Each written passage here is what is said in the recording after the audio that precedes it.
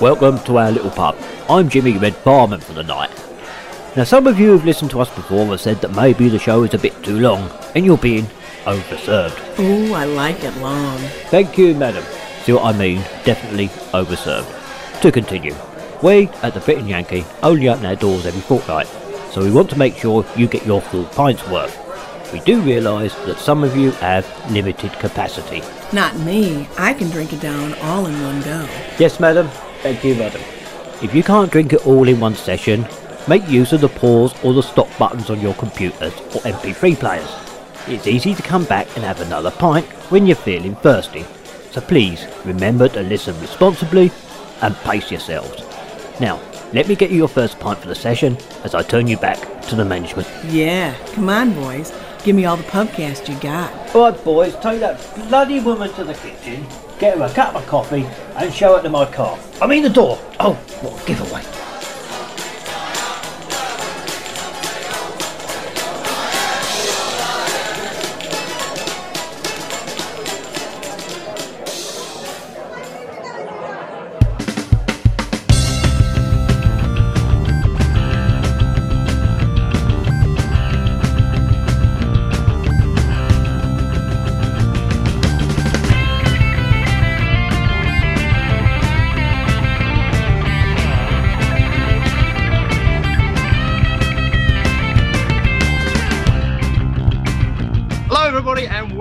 To Pubcast number 355. Yes, we've got over that 350 mark and are heading to 400. Welcome to the Brit and Yankee Pub. My name is Phil Clark. I'm the Brit, and with me, my co-host, the Yankee for today, Mr. Ken McMullen, live from Hot Vine Brewing. Hey, Ken, how you doing, man? Excellent. Glad to be here, Phil.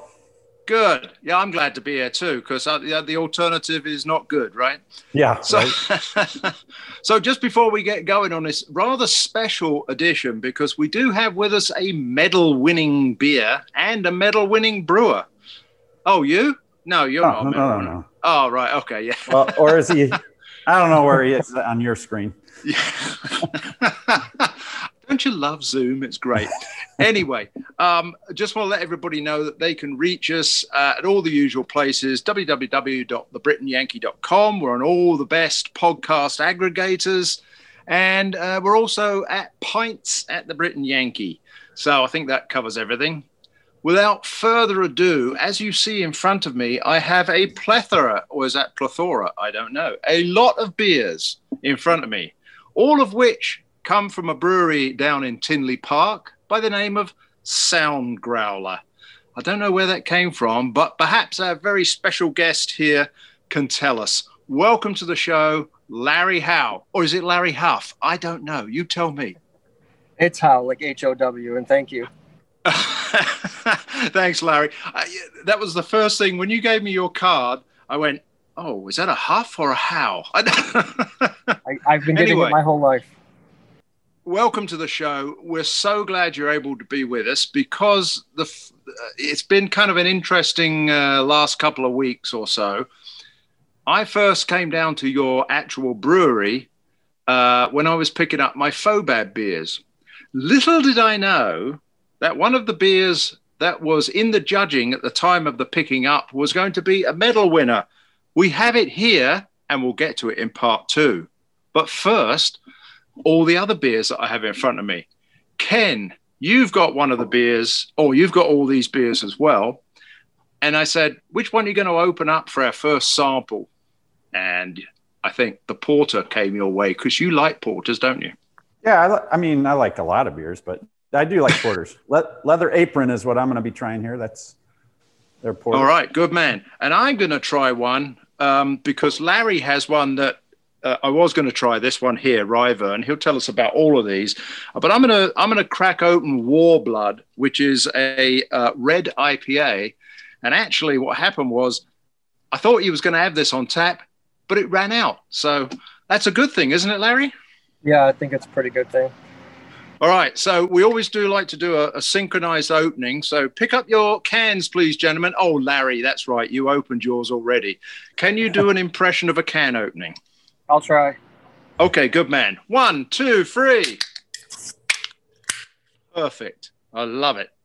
So, oh my goodness me. I have to tell you, as soon as I opened this IPA, I got this lovely waft of like hops and a beautiful red IPA. So we're going to go ahead and pour those. So tell us about Ryvern, which is the one that you have, and then we'll get to mine, and then we'll get to Ken's, and then we'll talk about your brewery.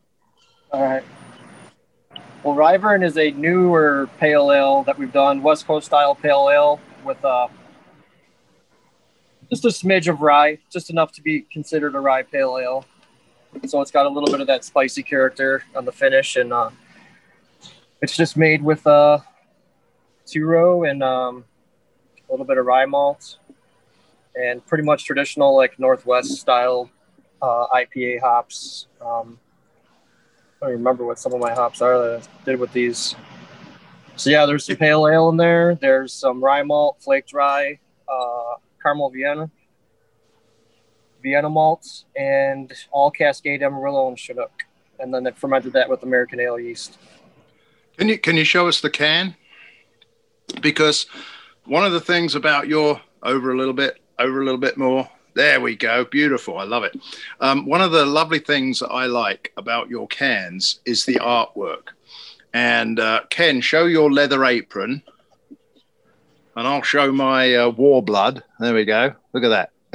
Isn't it fantastic? So tell us about the artwork on this, because there is a certain amount of darkness to each of these, but they're great pictures. We used two different artists. One of them is from the UK. He's currently living in Spain. His Instagram is Matt Sabbath, and he does a lot of like the 70s, like chopper style artwork. He's the one that did Warblood and Leather Apron. And then the Ryvern can was done by a guy named Steven Yoyada. And I believe he's out of Indonesia, and he's like another kind of stoner doom artist. He does a lot of work for a lot of like doom metal bands, which is kind of our thing here. So he's got this like fantasy type thing with like the dragons and like creatures and kind of like the Dungeons and Dragons type thing, I guess, but a little bit of an 80s twist. It looked a little bit like the art on Yes albums. Oh, I haven't seen too many of those covers. Well, yeah, they're not heavy metal, and that, of course, is one of the themes of your brewery, correct? Because every time I come in, there's some real heavy metal going on. Yeah, that's our thing. I guess that's our niche is we're doom metal inspired. A lot of the beer names and come from either lyrics or band names. We do collaborations with metal bands, so we're currently working on one right now that's going to be done pretty soon with a band from Richmond, Virginia called Windhand, and they're a doom metal band. And that's a very interesting beer that we're going to be releasing. As far as the Warblood artwork, one of our partners, one of the co-founders, he is part Native American, and he came up with the name and just kind of directed with the artwork. So he has ties to like his native tribes out of Oklahoma. His mom is 100% indigenous, and that's where that one came from. The beer, I had a red IPA recipe, and he kind of came up with Warblood for that. It's awesome. Yeah, it like you said, it is kind of dark, so I could see some people may be taking it the wrong way or something like that. Screw but, yeah. We've had minor trouble with some of our labels as far as the TTB. We were supposed to be at a metal fest, and TTB didn't like our Tortilla Hands label because they didn't like the taco blunt, they called it. So we had to get that changed. And what was the reasoning? Because of the smoke on it, cannabis, I guess. Yeah. So we have an alternate one, but we're not getting rid of that label. We have an alternate one for distro out of state, so that we don't get any crap from anyone. So Leather Apron was just inspired by Jack the Ripper. It's not technically, I wouldn't say like a London English porter, but that was where the inspiration came from. It's a lot of American hops in there, mostly American malt. So I wouldn't exactly call it like an English porter, but that's where the inspiration came for that label there. Yeah, Ken, you've drunk it, right? And Yes. show us what you got and your opinions. It's excellent color. Lasting head. Look at that. Still got head on it. You guys hear that? Yeah, I saw it. Oh, can I hear it? No. No, I just heard like a machine running. No, Yeah, I think not it's me. a compressor back here that Oh, okay. tried to turn off. Oh, It'll shut I off. can't hear it, Yeah. but then again, I'm deaf, so. Yeah. No, it's nice. It's got a nice malt nose. There's a little bit of a hint of vanilla coming off of it. It's malty. It's delicious. It's very, very delicious beer. Yeah, one of the best porters I've tasted for quite a while. There's one that's made out of some brewery down in Aurora who does something called hibernal porter. That's not bad. Yeah. That's Ken's. Yeah. Mine's a little light on ABV, but this is great. I don't know what the ABV is on this. It is 5.8. Hello, he fell over. I like it. 5.8. Okay, cool. Just great. I like it because it has a lot of body, a lot of mouthfeel to it. And that's awesome. So, well, my Imperial, no, it's not an Imperial Red. It's a red IPA, but it is about 7%, right? Yes. Okay. This is everything I want in a nice IPA, which is beautiful color. I mean, the color is just delicious. It's a mahogany red, I'd say. Matches the bar. Come on. That one actually has a specialty malt. That's where the color comes from. We use maybe 30% of Red X, Best Malls Red X. So you'll get a little bit of like that, little bit of a toasted malt, maybe the slight biscuit. That's what that's from. Trying to get the red color using like roasted barley or midnight wheat or carafa. I don't like playing with that because it kind of turns more of a brown color sometimes if you don't get it right. So I've been playing with Red X for a while, and that's what made it into the recipe. Over time, I slowly backed off on it because the first couple versions were maybe a little bit roastier than I wanted it to be. And right now I think it's about the balance that I like. So I think this is like version 3 or 4 that I'll probably stick with this one. Still getting the color, but able to back off on the actual amount of the malt. So yeah. Hearing you guys talk about this, I might open this right after we're done. Yeah. I think it's a great IPA. Yeah. I'm not a big hazy guy, and I understand that you're not too. Is that right, Larry? You prefer the cleaner ones? Yeah. When it comes to IPAs, West Coast IPAs all day for me. Pale ale's the same. Sierra Nevada Pale Ale is one of my favorite beers of all time. So most of my happy beer inspiration does come from West Coast breweries and brewers. We make a hazy IPA, which is our most popular, which is Orange Haze. But that beer is a West Coast IPA. It's just hazy from the yeast. There's no wheat. There's no adjuncts. It's just 2 malts and a shit ton of citra hops. And then it just gets the haze from the yeast. But that's my way of, I guess, coming to terms with having to make one because people want it. So we had to make sure we did it our way and not, the overly sweet, non-bitter way. So it's got all the bitterness and it's got all that hop there. But yeah, I don't regularly drink them. Just like Frank Sinatra says, I did it my way. Yeah, exactly. So let's go back in history a little bit because you have been open for about 3 years now, just over 3 years. Yeah, July 27th or 28th would have been 3, or was 3. I've been in this space for almost exactly 4 years. So the first year was obviously build out, and I was just here all day in this giant empty space. So doing like small homebrew style beers for like festivals, trying to get our name out there. Then the equipment came and we installed all that. So yeah, we've, I would say inception about 2016 was about, yeah, that sounds about right. Yeah, So, and actually, the first time I came across you was somewhere where Ken was at the time. Midwest Brew Review, not Midwest Brew Review. I love those guys, but that's not where they were. The Midwest Brewers Festival, right, Ken? Is that what it was? Probably, yeah. Okay, yeah, and you were in a tent that was serving your ESB or English bitter. I don't know which one it was, but when I went back on my Facebook Messenger, I still found the message that I sent to you. Hey, it's a great ESB. We got to do a podcast with you, and that was 2 years ago. yeah.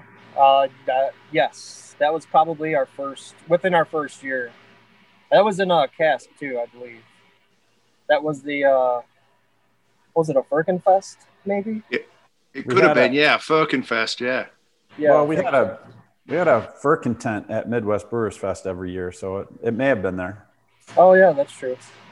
So now, have you done any more English style beers? No, I would like to. It's just right now with COVID happening, we would do a lot of experimental beers. I love brewing styles that I've never even done before, and we don't do pilot batches. I know my system, so I know if it's going to be.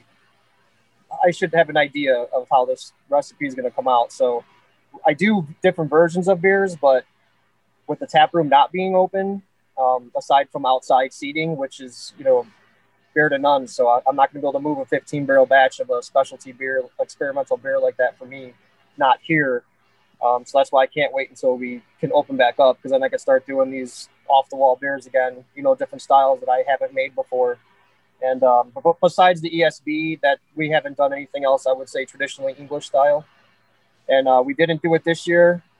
As much as we all love that beer, I don't feel like it would move for us with the, I guess you could just say the beer drinkers around us that are going to be buying our beer. They're very heavy lager and hazy IPA, and West Coast IPAs, ours especially, are people actually drink those a lot. So we have to kind of stick with what I can move in cans, especially, and what I have artwork for, because the whole draft thing, like, we're slowly backing off on kegs just because I know with just having a tent outside, people aren't going to be drinking outside that much anymore. Like, we had a good past couple weeks, well, aside from 2 weeks ago with all that wind, but this past week was a really good week for us. Even though there was Thanksgiving, we got a lot of business, and there was a lot of people actually outside drinking, but it was warm enough to not even have to be in a tent. I believe you were there during the week too, so it's gotten a little bit warmer as the week went on, so we had pretty consistent business outside. But with this week being kind of cold, and it's only going to get worse from here, so we have to kind of rely on what we're going to be able to can and either deliver or have people pick up. So I haven't been able to answer your question, that was the only one I've been able to do, but the reason I can't do anything right now is because of COVID. It's kind of limiting what we could brew and what we're able to move. Yeah, we came down on a Monday, didn't we, Ken, and enjoyed some of your delicious tacos, because not only do you have great beer, but you've also got good food. Yeah, yep. For sure. It helps. And one of the few places that's open on a Monday, folks. So if you're looking for somewhere to go and you're in the industry, because most people close down on a Monday, right? You don't. Yeah. All right. Well, I really like these 3 beers. I also like the fact you're doing them in a 12-ounce size. I don't know. There's something about buying 6 cans and having 1. Okay, if I have 4 and it's a pint, okay, fine, But I like the idea of going back to tradition like this. Yeah. So good on you. Thank you. Yeah, we when we had a mobile canner come in, we did 16-ounce 4-packs like everybody else is doing, and my wife, who is now our taproom manager, and she's our sales manager, she came from Windy City Distributing, and she told me a couple of years ago, she's just like, 12 packs is where it's going to be at. And aside from just taking her advice, I personally don't like drinking out of a 16-ounce can.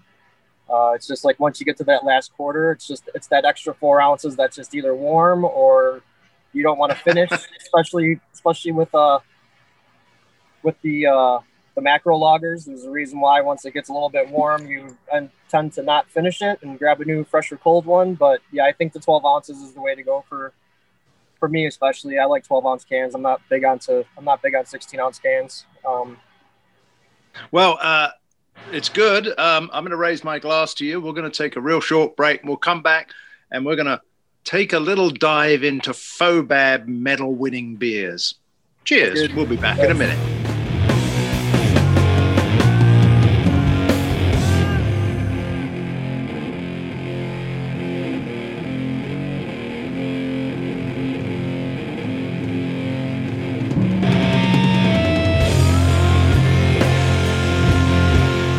And we're back, and I'm very happy to say that I have a can of a very rare beer.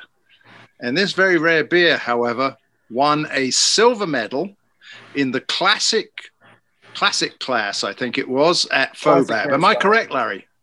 Yeah, it got a bronze. Oh, it got a bronze? Yeah. Oh, sorry. Wait, I'm sure it's worth a silver. Yeah, it was in the classic beer style. So we've all got a can of this. You got yours, Ken? Yep. Now, this happens to be in like a nondescript. Is this like one that you did for the judges? You kept this back? We actually have some, like, I guess I call them blanks or generic labels in black. Oh, you got that. So it's kind of like a crowler label, but if we want to do a one-off canning and we don't have labels for that beer at the time, we'll use these. I guess like I call them blanks, and we'll either just put the sticker on it or write in there. We don't do a lot of them, so let's open this bronze medal winning beer after three, and then while I'm pouring it, you tell us all about it. Okay, 1, 2, 3. Oh, lovely! That was sounded good, I'll tell you. All right, carry on, Larry. So basically, this beer is our. I don't know if I could confidently say number one, but I believe it's our number one selling Mexican lager, tortilla hands. And what we did was, for a couple of years, I've been wanting to put tortilla hands in tequila barrels just to see what would happen. So we finally did it this year. I want to say the first time we released it, it was aged 4 months in añejo tequila barrels. And we released the first one on Cinco de Mayo, and we had a line wrapped around the building for it. But we only did one keg or one tequila barrel of it, and we ran out really fast. So this time around, we did 2 tequila barrels, reused one of them that the original was in, and it's pretty much it. There's nothing added to it. It just sat in tequila barrels for 4 months, and then we released the second time around. Was exactly 4 months later. It was for Mexican Independence Day in September, and we sold out of it. I kept the case behind just for Fobab, just for the hell of it, and that's all I have left is like a couple miscellaneous cans laying around. So I feel very privileged to be drinking this, because when we came down to see you, one of the beers we had with our tacos was that Mexican lager. Yeah. And I thought it was very excellent because it was, a lighter lager, and it had like a little twist of that lime. I don't know if you had anything like that in it, but that's what the impression I got. Very drinkable. We actually use one of the, I believe it's the New Zealand hop. It's got the little bit reminiscent of lime peel. That's why we use it. It's a very small amount, like 15 minutes in the boil left, and that's it. Nelson so Sauvin? That's why we used it. Was that Nelson Sauvin? No. I think it's Wakatsu. Okay. That one has a little bit of a lime peel flavor, peppery-ish, I guess. So that's where a little bit of the lime comes. Sometimes it's very prominent, sometimes it's not. Well, when we tasted it at your place, that was a week ago, wasn't it? Last Monday, maybe. Yeah. Man, that seems like a long time ago. It's a week back. just like you got, Ken. Like mine. Oh. There was a holiday in between. That's why. Yeah. Well, I could have sworn there was a little hint of lime in there. That's hops blows me away. That's killer. Yeah. So what do you think of this, Ken? Because I've already formed an opinion. It's horrible. No. I'll tell you what. I don't know how long you had it in the barrel, but it doesn't seem to have picked up a lot of like the barrel character, but I've got tequila, and it's a nice level. Like it added to this beer wonderfully. I think it's the right amount. You know, it's not overly barreled. With the smaller beers like that, it's hard to gauge. I mean, you got to keep on it, because if you leave it in there too long, then the barrel is just going to take over, and then you're going to lose the actual, you know, a small beer like that, you don't have a lot of malt character to begin with, aside from the corn with this style beer. So if you let it go too long, then you're just going to lose it. It's not going to be balanced. You know, if you have a barrel aged beer and you could just tell that it may have been way too long in the barrel, or it just doesn't have the malt to support the barrel, you're just going to get all barrel, and you're probably not going to enjoy it. So, but about 3.5 to 4 months seems to be the right number for this one. It's it almost seems like it should be high alcohol, but I don't think it is it? No, it's not over 5%. Okay. Yeah. It's just, it is, having had the base beer, this is really, it's just added a kind of earthiness to us. I don't know what tequila really tastes like. I don't drink spirits. I really don't drink a lot of spirits either. I'll occasionally, if someone has something special, I'll have a little bit, but I maybe like a couple times a year, and that's it. I don't drink a lot of spirits, but I like the barrels. So yeah, we were actually serving these in September when we were, you know, we were able to. The weather was nicer, but we were putting a margarita salted rim with a lime on it, and it actually worked out pretty good. So yeah, I'll say. Nice crusher. Yeah. I think you should buy some more tequila barrels, Larry. Yeah. How many times can you use? How many times can you use those barrels? I try not to use a barrel more than twice, depending on what was in it. So after, which was interesting, because usually the places I've worked at, we've used them once and then got rid of them.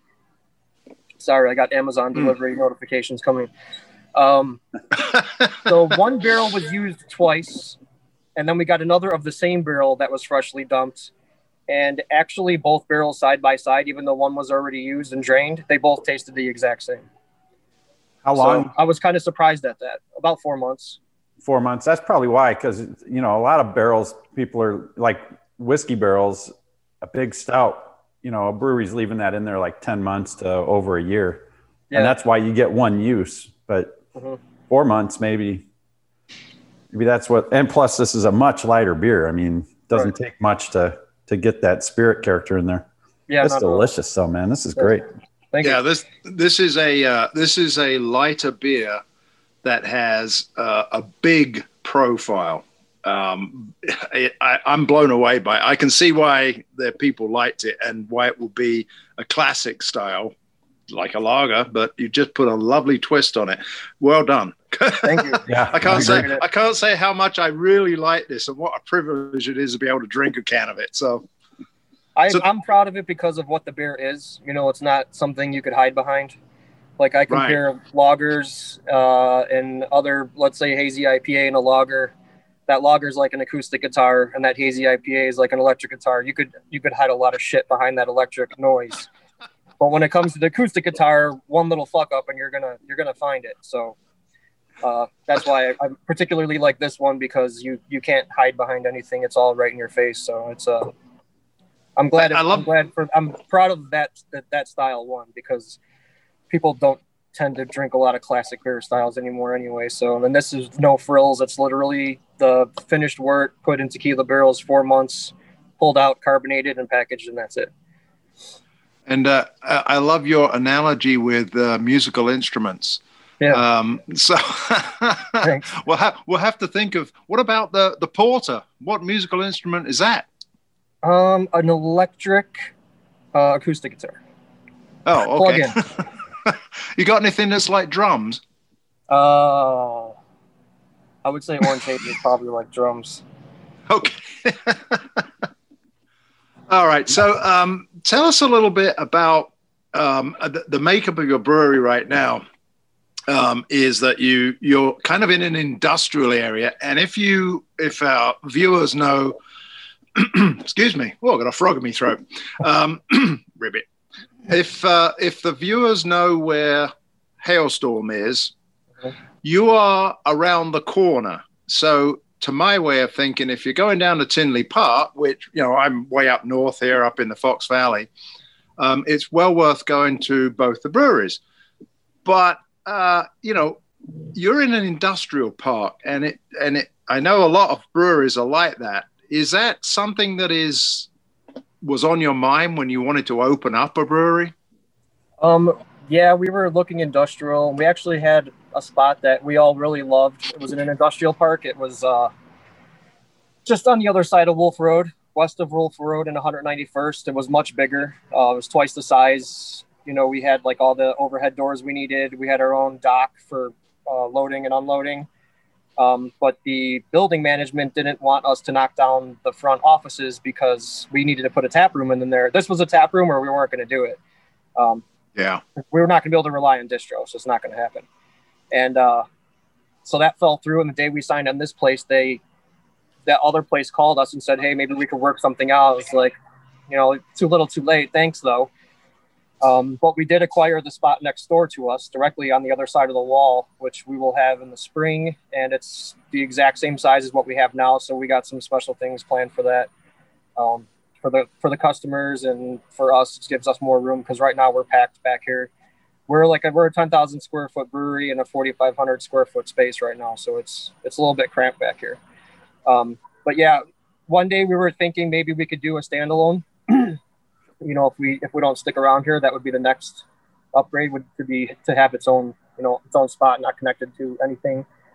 Even if it was an industrial spot, still its own, the whole building, not just part of it where you're sharing with other people. But for the size and financially, right now, I think what we did and what we're doing is working out for us. We didn't get in over our heads, so we're able to sustain, even though with the current times we're able to keep going. So. But yeah, it's I like the space. It's right off the expressway. It's right on the main road. As Hailstorm's kind of tucked away, you got to kind of weave off of another street to get to it. But if you're in our parking lot and you know how to get there, you literally just leave, cross one street, and then they're less than a minute away from here. Steve actually drove over here on his golf cart the other day. So Steve Miller from Hailstorm. Yeah. Okay. Yeah. But no, I'm trying to figure out where you're at in the brewery. I think, is that the window where the food comes out just to your left? So we have our lawyer guy's up front, and he's actually writing a book. So he needs the music to write his murder mysteries. And so I had to go. I'm back in the brewery at my makeshift desk. I'm actually under a pallet rack. This is where my little office is. So behind me is that looks like a women's restroom sign above your head, and I'm trying to figure out what that was. Oh, there we go. There we go. There's the brewery. Nice. Nice equipment. Phil likes your equipment. We got 2 30-barrel tanks. One of them is like reserved for tortilla hands. And we're 15-barrel brew house and 4 15 barrels of uni fermenters. The 230s are unis, and we have 4 7-barrel unis. So we started with the 4 15s and the 4 7s. And the reason why we got the 4 7s was in the beginning, I could brew one batch of beer and actually come out with 2 beers to get them on tap faster, which we do all the time. So we still use those. Partners like, you want to get rid of these 7-barrel tanks? I'm like, no, like those, I love those things. Those are my babies because I get to experiment with the same wort, same everything. And then once it gets into the fermenter, it's a completely, two completely different beers. So we have those. Are you just using different yeasts, or are you collecting different gravities, or what are you doing in there? We'll use different yeasts, and one tank is dedicated to Brit beers and sours. So we don't do kettle sours. We actually sour in the tank. And let's say there's a beer called Plasm. It's just a hazy pale ale with Cardinal and Barbe Rouge hops. So the other split of that this is the collaboration I was talking about with the band. It's going to be an Italian grape ale soured. So it was that base beer. We added 42 pounds of blackberry and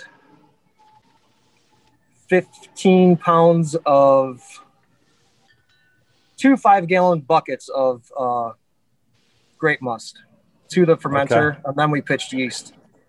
So that's going to be our next sour grape kind of thing. I've been wanting to add grape must and grape juice to a beer for a long time, and then the band we're dealing with, they like light lagers and sours and ciders, so they asked if they could put grapes in it, and I was like, that actually gives me the opportunity to do so. So it was our first time doing it, and right now it smells like Welch's grape juice, and then it's really sour. So you really get the grapes out of it. I was worried that you wouldn't, but it worked out, and it tastes pretty good, just straight out of the fermenter, not carbonated. So that's like one I'm looking forward to. But yeah, then the other two we'll like split a stout in, and I like having the smaller tanks too, because if we just do 2 whiskey or bourbon barrels full of beer, I could put those in there, still reach the carb stone. It's easy to carbonate, to have the smaller tank. So I could play around a little bit with minimal barrels and still treat it like a normal beer when I rack back into the tank and just carb it up. And that's why I like them. I think that's part of the creativity. Orange Haze was basically built in one of those. It was a split batch. We do a California lager and a traditional Saison. Same wort, everything, different yeasts. One gets dry hopped, one doesn't. So yeah, we're able to spit out, 2 beers at one time. Kind of a 2-for-1 for me. I don't like doing half batches because the efficiency goes way down. It ends up costing you just as much as it would if you just did the whole, 15 barrel batch. So that's why we have those. And you were talking about other beers that you're doing. And when I was there earlier, I did pick up this one, which is Swarth. I don't know what Swarth is, but according to this, it's ale made from rye and pale malt with re-fermented with Brettanomyces and peaches. Now, I'm not going to open this one right now, but I do want to ask you, how long do you think a bottle like this, which doesn't have a lot of hops, will last? Could this last till spring of next year? Oh, yeah, easily. It's already cool. It's over a year old now. Oh! Yeah. That one we entered into GABF twice, and it went to the medaling round both times, but it didn't place. So that was one of the first Brit beers that we did. And then Plague of the Locust, that's probably my baby. That's the most complex beer that I've ever done. Yeah. And what a segue. So let's take a break, and then we'll come back and we'll talk about Plague of the Locust. We've all got a bottle. I don't know if we're going to open a 22-ounce bomber of it, but I am, because I don't have to drive anywhere. Thank you. Let's take a break.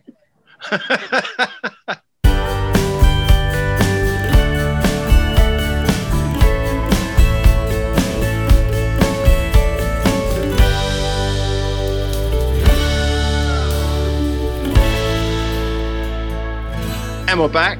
And before we went away, we were talking about how beers might last till next spring because of the taste. I also have a bottle.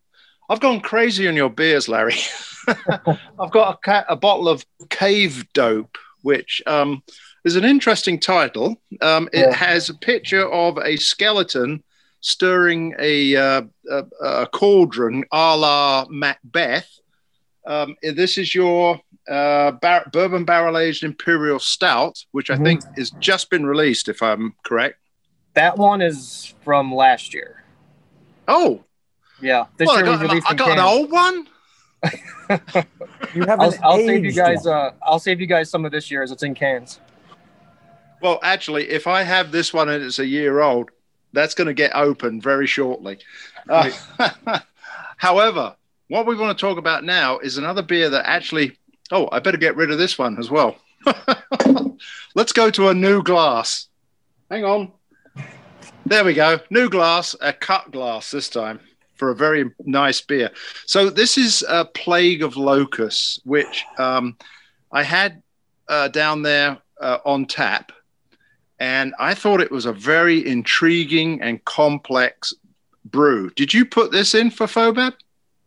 I did, and I don't know if I put it in the wrong category or not, but there's the Brett category, but this one actually is fruited, but then there's the wild non-acidic, so I didn't know, I wasn't sure which category to put it in, so as happy as I am that Tortilla Hands did place, this was the one that I was banking on. Well, you've got this one, Ken, right? Yep. Do you have it, Larry? Yeah, I have a cup in front of me. Oh, he's got a cup because you got it on tap there. So let us open ours. I've got the opener down here. I'm Yeah, gonna open this up. I forgot an opener, so here's the closest one. It'll work. That'll work. Go ahead. What the heck is that? The brewing spoon. Oh, I An see. opener built in. Wow. You brewers are so inventive. All right, I'm going to pour this out. This pours out absolutely like a, what can I say? I don't know really. It looks, the color of it looks like some sort of a Kool-Aid. I wouldn't, with all due respect, I'm trying to find the right words for this. It's an absolutely fantastic, what color would you call that, Ken? It's like a beautiful red. It's got a nice pink head on it, and then it's this deep, like purple, violet, maybe. Violet, yeah, sure. It's neat. It's beautiful. I have to say, this is fantastic looking. Let's see how it sniffs. Ooh, I'm getting a lot of that woody Brit. Now, this has got Brit in it? Yes, it does. Okay, good. Phew. Beautiful aroma. Tell us a little bit about the other adjuncts in this. This was a beer de garde. We teamed up. So the story with this starts with there's this guy Vincent. He is a wine salesman, and he's trying to get a French beer into some of the higher end French restaurants in Chicago. So we went with he was trying to find a brewery that would do a beer like that, kind of collaborate with him. So we brewed this beer de garde. It's called Dumont. It's been doing well from some of the bottle shops up north. I know it's at Bear on the Wall. It was at Bear Temple. So going back to the 7-barrel fermenters that we have, I did a 15-barrel batch of this beer, and we split it. And then I took the other half of the beer and I put it into port wine barrels, 2 port wine barrels. And then we added 84 pounds of blackberries into each one. And then I had Omega make me a special blend of Brettanomyces pitches, 2 separate ones to pitch into these barrels. And we let it sit about 10 months. And then this is the result. Wow. So I knew, the colors from blackberry and those port barrels, the port red wine barrels. Yeah, I knew there was something I really liked about this, and you just said it, port wine barrels. I'm a sucker for port. Okay. I don't know if that's considered a hard liquor or not, but I always think that port wine barrels add so much difference to a beer. And you've just hit the nail on the head with this. It almost sounds like it's a bit of a stock ale, right? If you've because a beer de garde, I mean, that's what 2 brothers call their domaine de page. Right. And this is nothing like that. No. That's the fun thing about barrels and fruit, and you just take any base beer, not any base beer, but you could just take a base beer, and if you go with the right amounts of fruits and you get the right Brett that you like and the time spent, and you got to pay attention to it to where you want it, and then basically it's like Brettanomyces for me. It's not doing a full fermentation with Brettanomyces, but you got the young guys, like let's just say a California East does, it does its thing. It ferments out to a certain degree. And then once you add the fruit, put it in a barrel, or even just add Brett to the tank. Brett's like the grandpa. The young guys are the California ale yeast, and then you let grandpa in there and he just refines everything, but it's going to take a little bit of time. It's not going to happen overnight. You got to give it the time. If you don't give it the time to mature, it's not going to taste right. Ken, you've been looking at it and sampling it. Give us your brewer opinion. It's wild, man. This is a really interesting beer. First of all, if you look at the color in the pictures, at least on my screen, yours shows the purple. Mine does not. So I think that's your new. Are you on your HD cam? No, I'm on my iPad, which is HD. Well, yours yours shows the color. Mine looks Okay. brown, but it's definitely, when I look at this, it's got that purple, just a real purple hue to it. I get a lot of fruit up front, like a lot of fruit.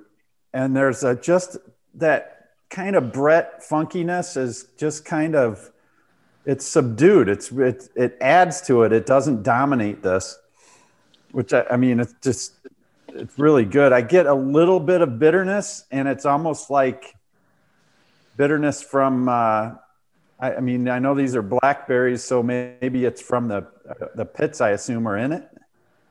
Or did you get juice? It was puree. Puree, so there's no pits in it. So I don't know. It to me, there's like a little hint of bitterness. It's kind of like the pith from grapefruit, but it leaves you wanting to drink more. And this is delicious. This is really a good beer. What's the ABV on this? That one was 7.5% going into the barrel. So I did not have this one tested. I'm guessing it's under 9%. But wow, diluting it with the puree, but then the Brett coming in, it might balance out to where it could be.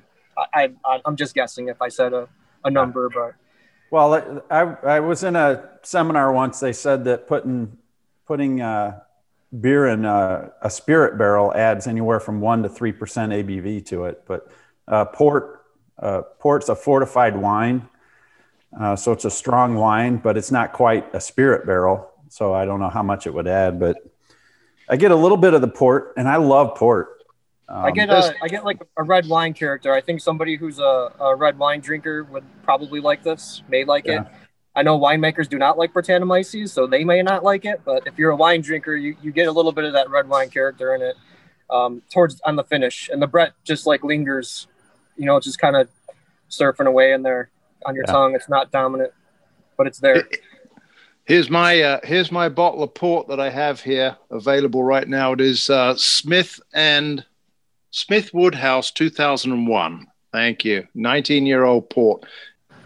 So anyway, Larry, what's in the future for you now that you talked about you're going to break into the next room, but now that COVID is still with us, at least for another couple of months, I'm sure.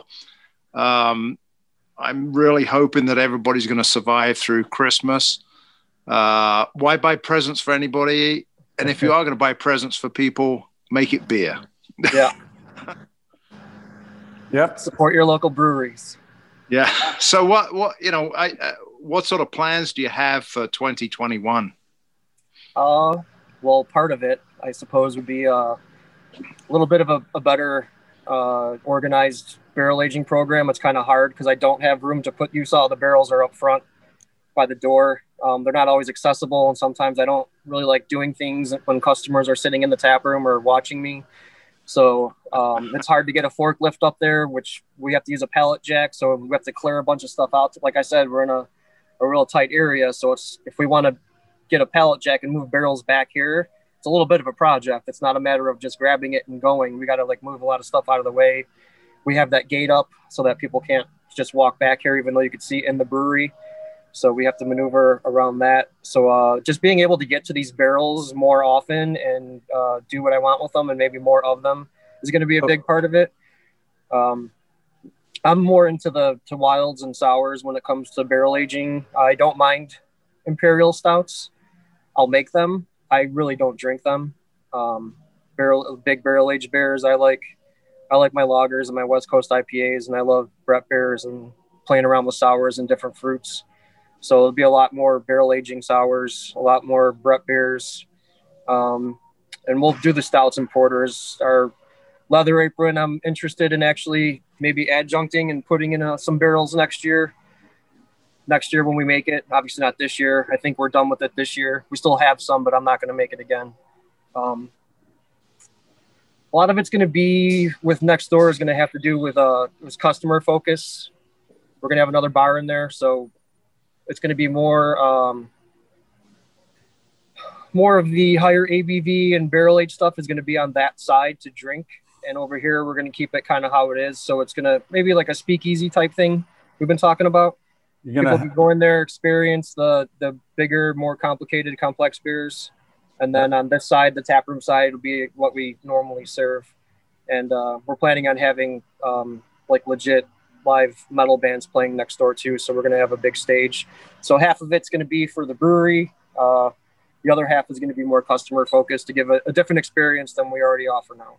We're going to try to get the distro program going a little bit harder. And we are wanting to kind of tap into some different states like Northwest Indiana and southern part of Wisconsin. But right now it's just no one's doing anything. So we just have to kind of wait until things pick back up. As far as brewing, we're not going to like change doing traditional styles.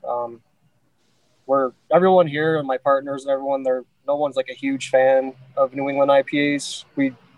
Some of them like hazies, but we like it the way we do it, where it's a West Coast IPA. It's just hazy. Once the tap room opens up, we can experiment with some of those other English style beers. And like I said, we're going to continue with the barrel stuff. It's just a matter of getting things going, getting more barrels in here. I know we have a coffee company in Indiana that's going to be taking the caved oak barrels and they're going to age their coffee in it. So we might get some of that back and then add that to the coffee. But yeah, we're not going to stray too far from what we've been doing, especially with not knowing what's going to happen in the future. We don't want to stray from our regular business plan. So it's been working so far. So you're on a smartphone, right? Yeah. Are you able to pick it up and show us your beer fridge? Because I know you've got an awesome beer fridge in the tap room. Oh, Can you take us for a trip to your beer? Don't you got a beer fridge in the tap room? Oh. Or do you have a personal beer fridge there? No, it's basically my tanks. Yeah. Okay. So once the beer leaves the tank, then I don't. Depending on what beer it is, once it leaves the tank, then I don't. Once it's up front, I'm done with it, and I moved on to the next thing that other people aren't drinking yet. So, but I'll see. We like to see around. Oh, this is cool because you got like you're traveling around with us now. This is good. Yeah. Oh look, there's his beer fridge. Yeah. Oh no, wait a minute. What is that? It's just our cold room. Ah, the cold room. Okay. Oh, that looks nicely stocked there, Ken, doesn't it? That's a pretty healthy beer fridge. That's nice. And here's our 15 barrel tanks. Here's the 4 7-barrel tanks that are my babies. This is our brew house. Nice. And this is set up for one person to brew. We just put a tote super sack right over this mill. One person can do it. You're graining in. You could stand on the brew deck by yourself and brew by yourself very easily. We're not dumping bags of grain into the mill by hand. It's a little tiresome after a while. Do you have an assistant brewer? Yeah, Jake Hutchison. All right. He does a lot of he's my right hand. He does all the hard work. There's our canner. All right. Hey, we're getting a free tour, Ken. That's awesome. I'll give you a quick tour. This is our locker for our members. Now, how does that work? Member logo. They pay an amount, and then they keep their glass in their locker. They keep the keys, so when they come, they get to pull their glass out. We wash it. They drink from it, and we'll leave goodies like stickers and stuff like that in there. That's cool. And then they get for our festival, they get the here's our, I guess you could say, our barrel aging program. Hey, can we see your DJ in the corner? Oh, he's gone. Oh, he's gone. Okay. Yeah, he left. You got to go. Everybody, you got to go down there, and then during the day, you'll likely see a man in a suit in the corner. Looks like a DJ. He'll explain. Oh, look, it's his beer fridge. He looks like an attorney at a DJ booth. Yes, he is our attorney DJ. That's why he's in the corner over there. That's awesome. Anything goes down, he's right there to witness it. Wait a minute. Where's your lovely wife? Before you leave, go over and show the outside, because I think that's a very appealing thing at your place. The fact that you have. Let's say hi to Erica. Where is she? Say hi to you. Hello. She can't see Hello us. there. How are you? Yeah. There's Jay. Get me out of here. Get me out of here. We're going to send Larry out into the cold. Yeah. There he goes. So I thought it was cool. You had outdoor seating, and then there's some inside that tent. Yeah. Yep. The tent's taking a beating, but is that where the excitement is? The excitement is intense. Yeah. Oh, thank you. Yeah. There we go. So come on down to Soundgrowler, folks. They've got a tent. It's friendly. Well, thank you for the tour. That was just like excellent, man. No problem. Yeah, when we say show us your beer fridge, it's like show us your brewery. Yeah, right. Our virtual tour. Larry, listen, it's been an absolute pleasure. You have some superb beers. I really enjoy them. I would just wish you were so much closer. I could come down and get them all the time. Get them really into not minis. that far. Well, no, that's true, but what was it? Like 45 minutes? I think it was about 45 for me. I'm at like Fox Valley Mall. Well, we have the 30-mile max radius for beer and a dozen tamales, if you fall in that category. So. Wow. Oh, wow. Cool. All right. I think I'm just outside of that. Yeah, me too. All right. Well, I'm going to raise my glass, my two glasses. I have my beautiful tequila barrel-aged Mexican lager here. I have my Plague of Locusts. What have you got? Have you got another glass, Ken? Oh, he's got a bottle. Okay. So we always end up our podcast by saying it's thank you very much indeed, Larry Hough. It's good night from me. And good night from him. And it is cheers. Oh, I got a good clang. There we go. You got a plastic one, Larry. Yeah. Give us a burp. That'll probably count us out. There we go. Cheers, man. All the best. Yeah. Head on down to Soundgrowler. Thank you.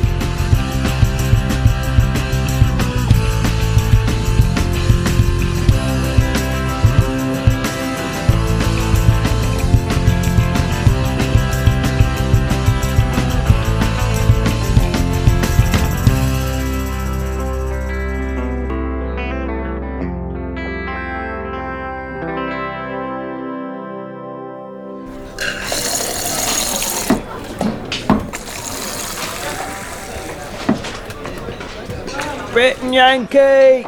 Brit and Yankee! I'll have a pint now. Go, give us a pint. You got any tetlers? A pint, please, Bob. Give another pint, please, Bob.